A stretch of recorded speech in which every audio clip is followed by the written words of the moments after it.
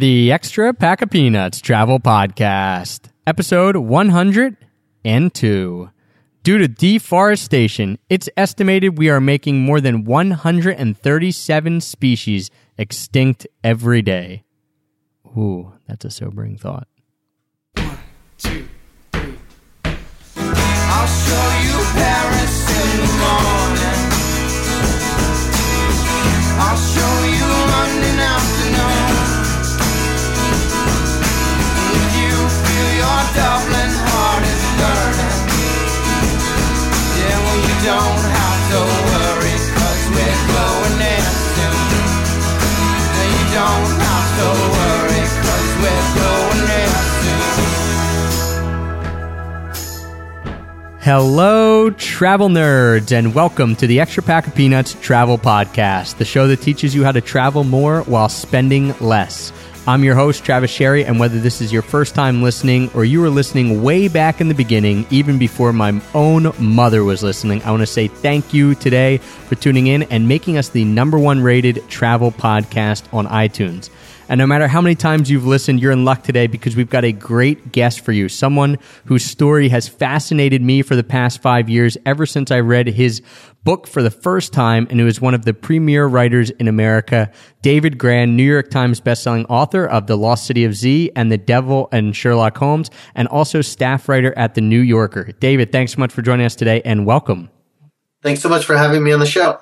And David, I'm a huge fan of your books, and The Lost City of Z is still one of my favorite travel books out there. So a spoiler alert for anyone who hasn't listened to our podcast of our favorite travel books. Now you know one of them that is on the list. So I definitely want to delve into that story and the decision to go on that adventure and all the obstacles you faced, everything you saw, everything that is encapsulated in that book. But before we get into that, I want to talk to you a little bit about being a writer, because we've had a lot of guests on the show who have written books, some of them very successful books. But everyone, with the exception of A.J. Jacobs, didn't start out as a writer. They were an adventurer who wrote books about their experience, or a blogger who turned their message into a book, and so on and so forth.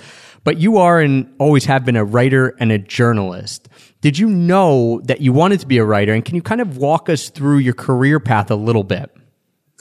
Yeah, well, I had a very circuitous path to becoming a writer.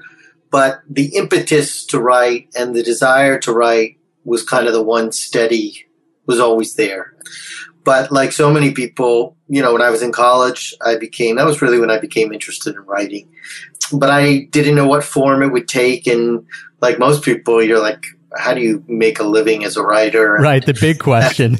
Right. I mean, what do you do? And I did many different things, trying different things to support myself along the way. I was a school teacher. I taught 7th and 8th grade. I lived in Mexico on a research fellowship. And during that time was really when I filed my first journalistic stories. There was a little magazine that no longer exists.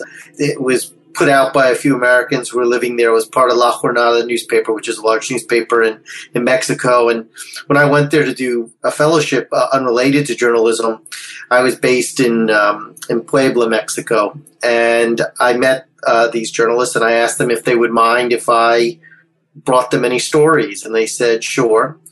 You know, we'll take a look at them on spec. And so I wrote a couple pieces. I had a little typewriter, and I would, back then there was no internet. I didn't even have telegrams or something, so no fax machine. So I would get on a bus, and I would ride the bus with my typed copy marked up, because, you know, you didn't have a computer where you could clean it up. And I would ride the bus. I don't remember how many hours it was, but maybe 3 or 4, maybe more than that, from where I was coming from. And then I would deliver it to their office, and they would look at it, and then they would, if they liked it, they would pay me, and usually it was just enough money to cover my bus fare back. So that was kind of the beginning, and I did kind of things like that all along, trying to find ways. And I'd say my first kind of permanent gig was as a newspaper writer for a new newspaper called The Hill newspaper, covering Capitol Hill. And when I got there, there were no desks. It was a startup. There were no computers, which is probably why they hired me. You know, I probably wouldn't have got a job anywhere else.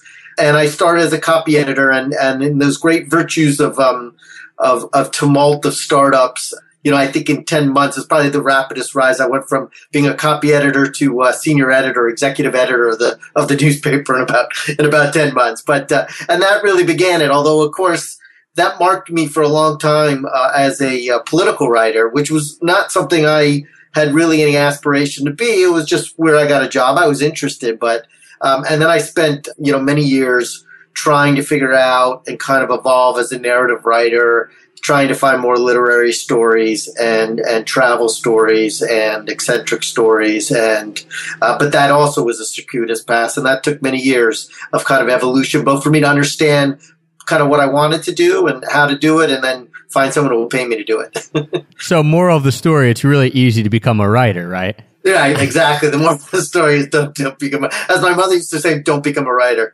Don't become a writer, whatever you do. She was an editor. Don't become a writer. And so after this political writing, and you kind of mentioned you wanted to do some travel stories, you wanted to do these kind of eccentric stories.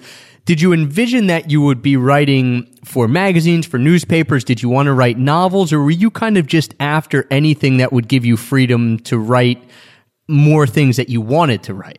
When I first started writing, I had some aspirations of being a novelist. And then I quickly realized, in fact, when I was in Mexico, I wrote a novel that thankfully will never see the light of day. It's just a dreadful piece of work. I think it still exists in a box somewhere. Hopefully the rats have gone to it by now. But I also realized I was really bad at that. I really was. My imagination was limited, and I just wasn't very good at it. So then I kind of went into newspaper work, and I had never studied journalism. And so I kind of missed all those courses where people told you, well, people use literary techniques to tell stories, and look, read Gay Talese, and look, here's Tom Wolfe. And actually, people have been telling stories with journalism for a long time. And I kind of missed that. I had to kind of discover that along the way. And then, of course, I found those books and Joseph Mitchell, and you're just like, oh my God, wow, these stories are just incredible. They're as beautiful as any short stories I've read. And even that was kind of an evolutionary process. At a certain point, something clicked. I guess there was a specific moment. I guess everyone has an origin story, right? So my origin story would be I was at the New Republic magazine. I got from the Hill newspaper to the New Republic, and I was researching a story about a congressman who has since died, the honorable gentleman from Ohio, who was named James Traficant. Some people may remember him as the person who would stand on the House floor and say, "Beam me up." He had that very flamboyant toupee, although we never knew it was a toupee until he finally went to jail and they removed it and we discovered he was bald underneath. I was doing a story about him and his ties, alleged ties, they weren't so alleged, to mobsters in Ohio, and how he had this kind of hidden past that was just kind of extraordinary. And I went to an Ohio courthouse when I was doing the research, and I found some old transcripts of a wiretap in which he was on this wiretap talking to Orley and Lenny the Crab. Orley and Lenny the Crab were two brother mobsters.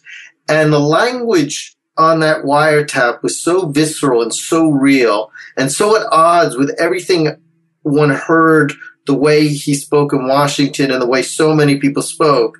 And I was suddenly led into this kind of inner world and this inner voice. And that was what I wanted to capture, was that kind of authenticity, that human character that we kind of hide beneath the veneer. And that's what I wanted to get to, which was so at odds with so much, if you watch C-SPAN, the way, they just speak in almost these consultant tested, vague bromides. And so there was something in reading that document that really made something kind of go off a little bit. And I said, I want to try to capture that kind of dialogue between human beings.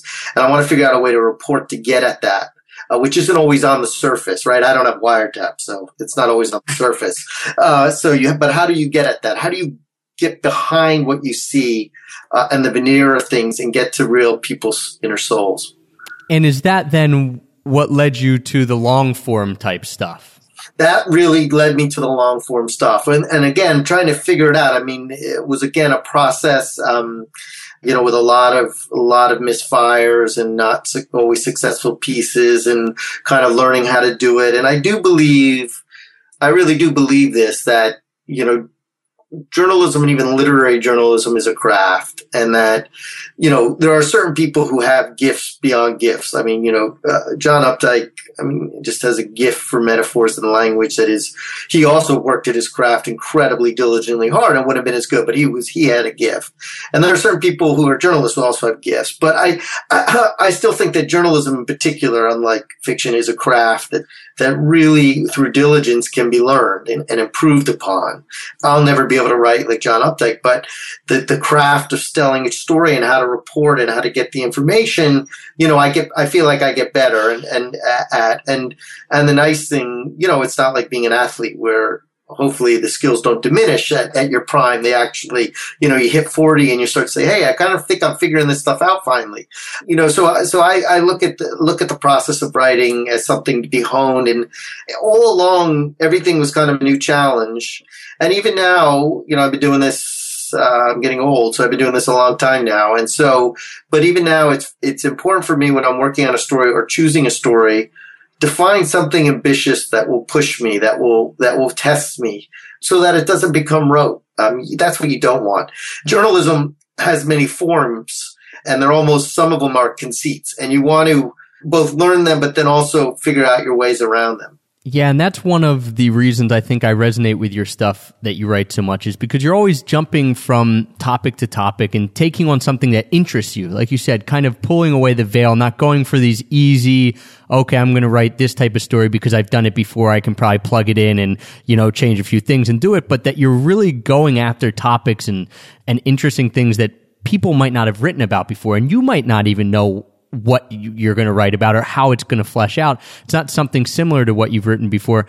How much freedom are you given as a writer? And how do you find these subjects for your articles? Is it organically? Do people give you a lot of tips, or is it just things that you see and you think, oh my gosh, this is something that's really cool that I'm interested in. I think other people are going to be interested in it. Yeah.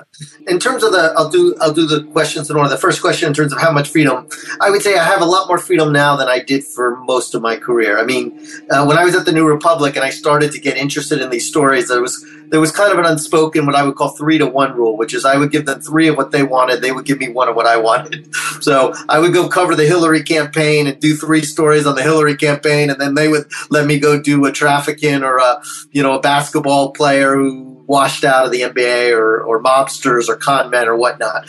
And now, I get a little bit more latitude. I've been doing it long enough, and people, can see that the stories will hopefully be rewarding enough to justify them. I put a lot of myself into my stories. They take a lot of time. And so one of the most important things for me, I was never a good hack because I'm just too slow. I'm too slow. I mean, it doesn't come easy to me. I mean, it does not. I know people who it comes easy to. It doesn't come easy to me. Now, I don't think there's some virtue in the suffering or anything like that, but it just doesn't come easy to me. So for me to embark on something, it's going to be a better story, which I think editors started to realize with me. It will be a better story is if I'm just somehow enraptured by it. Something has just caught my curiosity and I'm intrigued by it. Most of the stories I write about, I don't know anything about before I start. I often start from, there's almost zero background. I'm at sea, but there's something about it that I'm just really curious about. I'm really intrigued by. And that gets hold of me. And that's so important in the way I choose stories because, I'll spend anywhere from 3 months, and I've done investigative stories for a year. And I've done books that will take me, 3 years. I'm in the midst of closing in on a 3-year project right now for a book. And so passion is really important for me. And so I'm pretty careful in how I choose stories. And there's really no great secret to that. I would say I read a lot of newspapers, and usually the most enticing, intriguing stories are often little briefs in regional newspapers, often just 2 or 3 sentences. That there's just something in the weird mix of words that are kind of alluring. Be specific. An example would be, I did a story about the Aryan Brotherhood, which is the most kind of murderous prison gang in the United States, which had taken over the prison system. And there was just a 2-sentence brief about how a bunch of prisoners were arrested in prison for being part of this gang. And the thing that caught my attention there was just like, arrested in prison? Like, wait, you're already in prison and you're arrested for murder while in prison. And there was just something about that I just thought, that's just kind of strange. And how does that even work? And so then I started to just ask questions that, even though we knew prison gangs existed, like, how do they actually operate? Like, if you're in a prison, like, how do you even get money? Like, what is the forensics? How do you build an empire in a prison? And I didn't feel like I'd ever read that story. I read things about prison gangs and violence, but I don't feel like I'd ever read just the kind of, like, if you were building a dam, how do you build a prison gang, and how does it exist? How does it operate to the point that you have to arrest these people in prison? That's the kind of thing that entices me and that gets me going. I keep a notebook, and if I hear something alluring, I'll jot it down. Another example of that, where it didn't come from a story, where it came from a friend. He made an offhanded joke about the giant squid, and he said, it's like the giant squid. Nobody's ever been able to find that.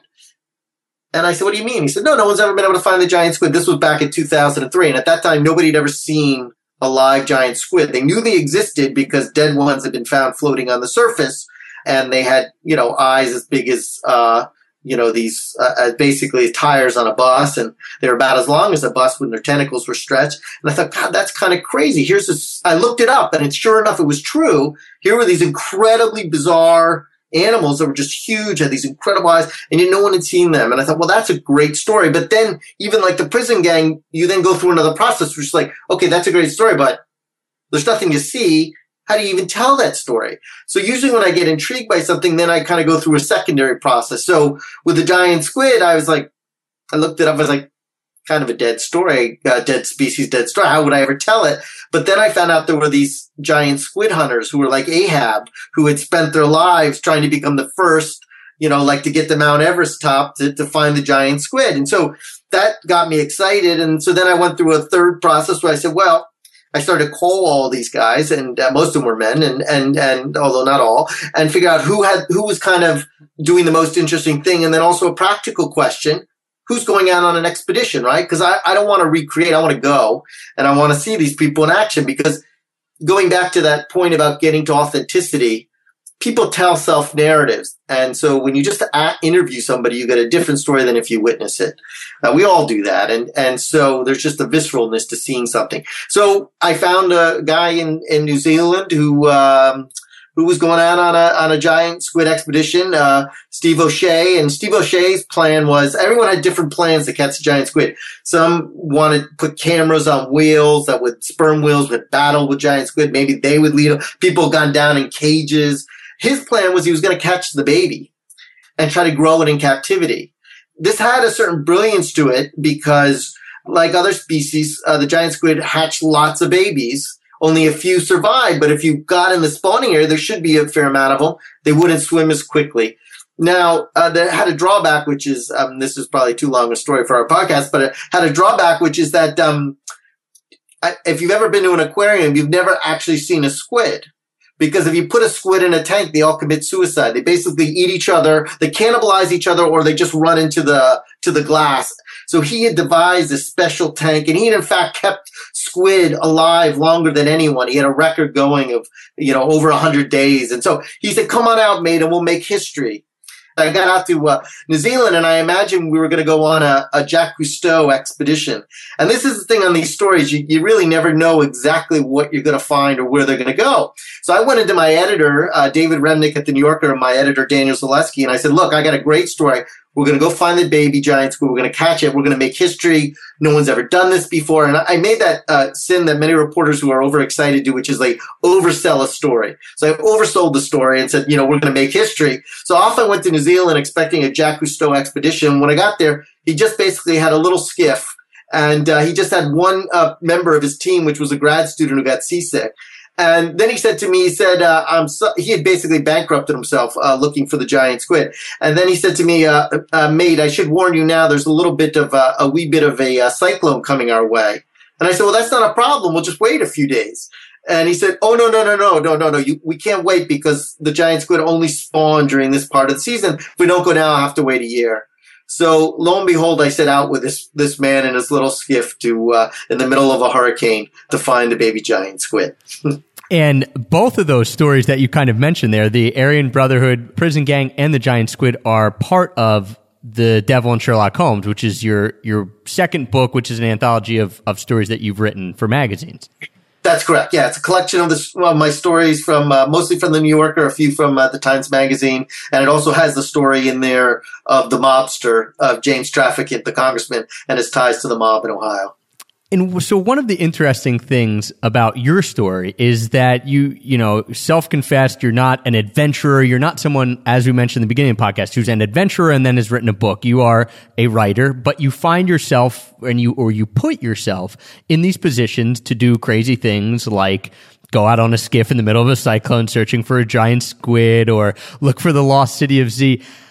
You know, what makes you decide to do these things? Is it the story? Is it the adventure? Is it all of that combined? Because a lot of people might say, cool story, but, you know, I'm not going to put myself in harm's way. Or do you not even really care?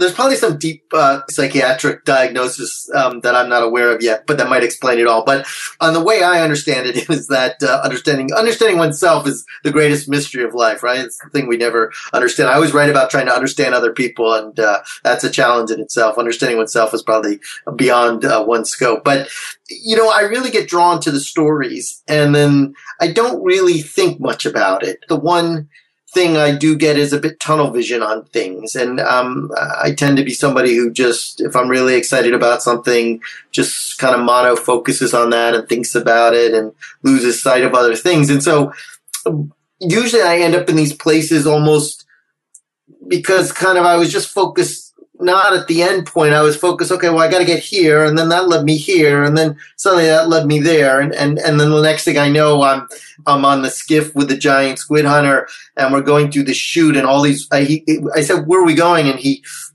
points, he says right through there. And I look in front of us. It was dark. That was the other thing. Apparently you could only hunt for giant squid. They rise in the water column. So you have to go at night. So we went at night during the cyclone to find the giant squid. And he says, I said, where are we going? And he points ahead, and I could see these, like almost these walls in front of me. I suddenly realized that we're going through this chute of rocks, and I take the flashlight and I put in front of me, there's about a 20-foot wall wave in front of our skiff. And I look behind us, there's another 20-foot wave, and we're just at the bottom of this trough sliding back. And he kind of looks at me with this kind of mad zeal, and he says, you won't find this in New York or Manhattan, will you, mate? And at that point, I did wonder what the hell I was doing and if my squid hunter had all his faculties. And somebody said, that's where you're going to end up. I never would have gone. So I'm always just kind of focused on the small little points. And the next thing you know, you're just kind of in the middle of things. I would say also it's what makes things fun. I mean, I live an incredibly boring life. I mean, I write, I read, I have a lovely family, but, you know, my excitement is, you know, chasing my kids around. And, you know, I'm not a rock climber and I don't, you know, do these things. And so these stories kind of give me something that I think I would never have. And that's kind of nice. I mean, that's kind of great. And I think that's part of the curiosity factor. But I don't logically think about going to these places or doing them, because if I did, I'm basically a scaredy cat and I never would. I just don't really think about it, and then I end up there, and in that case, it's usually okay. Yeah, naivety is bliss in those cases. And I remember that's one of the things when I first read your book, Lost City of Z, and I was reading an interview with you, and you did say kind of just that.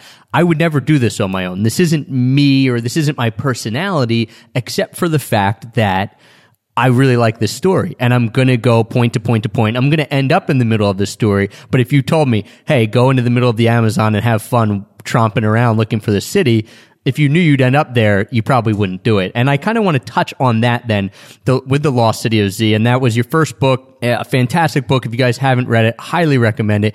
Can you give people a little bit of the background on this story? And also, again, how did you come up with the idea of, I'm going to find myself in the middle of the Amazon. I'm going to look for this city that, you know, hundreds of people have looked for in the past and not been able to find, and people have died doing it and all this stuff. But here you are, a writer going to look for it and having success.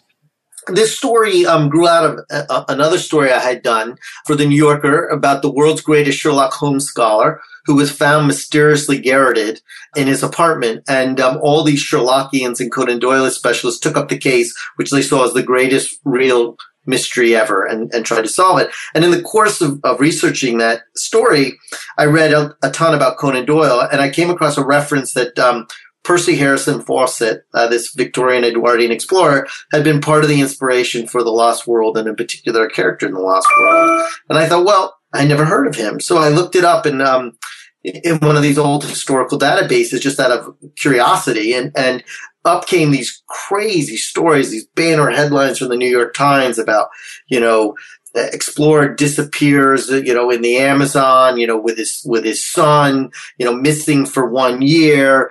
Movie star searches for Percy Fawcett in the lost city of Z, disappears, never seen. And it was just that there had been this story that had just kind of once captivated the world that had been totally forgotten and buried eventually by history. And so I began to research him, and I discovered that he was really, Percy Harrison Fawcett was the last of the kind of great territorial, Victorian Edwardian explorers who would go off into these blank spots on the map, basically a machete and a divine sense of purpose. And he had mapped much of the interior of the Amazon, and then eventually developed what he believed was evidence that there was a lost city there, which he called the City of Z, or Zed, as I discovered when I was on book tour in England. I always said the City of Z.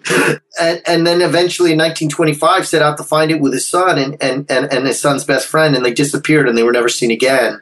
And for decades, people would search for them, trying to find evidence of what happened to Fawcett, or to find the City of Z, and they would disappear or be killed as well.